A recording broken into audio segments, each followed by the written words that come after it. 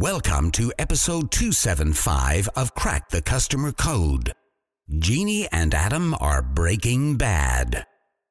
Customer experiences. Should you introduce negativity into your training, or should you only focus on the positive? If we listen to pop psychology adages, we would never introduce negativity into team training. For example, a famous phrase of the self-development leader Tony Robbins is, "You are what you focus on." And he is absolutely right. If you spend your time worrying about all the ways your team can drop the ball with the customer instead of how you are going to come together to deliver great customer experiences, guess what? You're going to drop the ball. If you spend time focusing on everything that's wrong with your life instead of what's right, guess what? You're going to be miserable. Focus absolutely matters.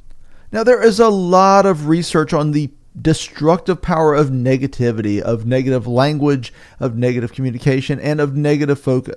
However, some have stretched this too far. The psychology of focus, turning it into attraction. And it's not only sort of the secret and that type of thing of taking focus too far. In the realm of training, the idea of focusing on positive outcomes has been used to create almost exclusively positive frameworks. Training programs often focus on good decisions and fail to address the many bad decisions that have been made in past situations or are likely to be made in future situations. But the research indicates that this may not be optimal. From the book Yes, behavioral researcher Wendy Young and her colleagues were interested in examining whether certain types of training programs would be more effective than others at minimizing errors in judgment on the job. Specifically, they wanted to know whether focusing the training on past errors that others have made would provide better training than focusing the trainees on how others had made good decisions. They thought that training that focused more on others' errors would be more effective for several reasons, including increased attention to the training and a more memorable training experience. Researchers aimed to test their hypothesis on a group of people whose decision-making skills under stress were vital and whose decisions carried important consequences. So it's not surprising that they chose firefighters. In the study, a training and development session that included several case studies was presented to the firefighters. However, the nature of the case studies differed between the two groups of participants.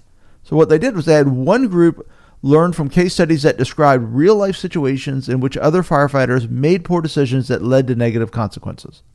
The other group learned from case studies in which firefighters avoided negative consequences through good decision-making. So what Young and her colleagues found was that firefighters who underwent the error-based training showed improved judgment and were able to think more adaptively than those who underwent the error-free training. Now, that's from a book called Yes, as I mentioned. We'll make sure to link to that in the show notes.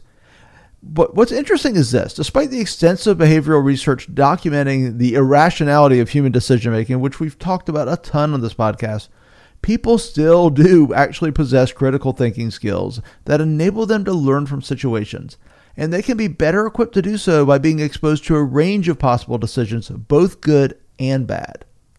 So as much as we might want it to be, real-life customer service is not all unicorns and rainbows. Focusing our training not only on how to make good decisions, but also on how others have made bad decisions is a winning combination for training customer-facing reps who are prepared for the challenges of the real world. All right, thanks so much for listening to Crack the Customer Code, a proud member of the C-Suite Radio family. Make sure to learn more about Jeannie at 360connects.com. That's Connects EXD. And connect with me, Adam Toporek, at customersthatstick.com. Until next time, take care of yourself and take care of your customers.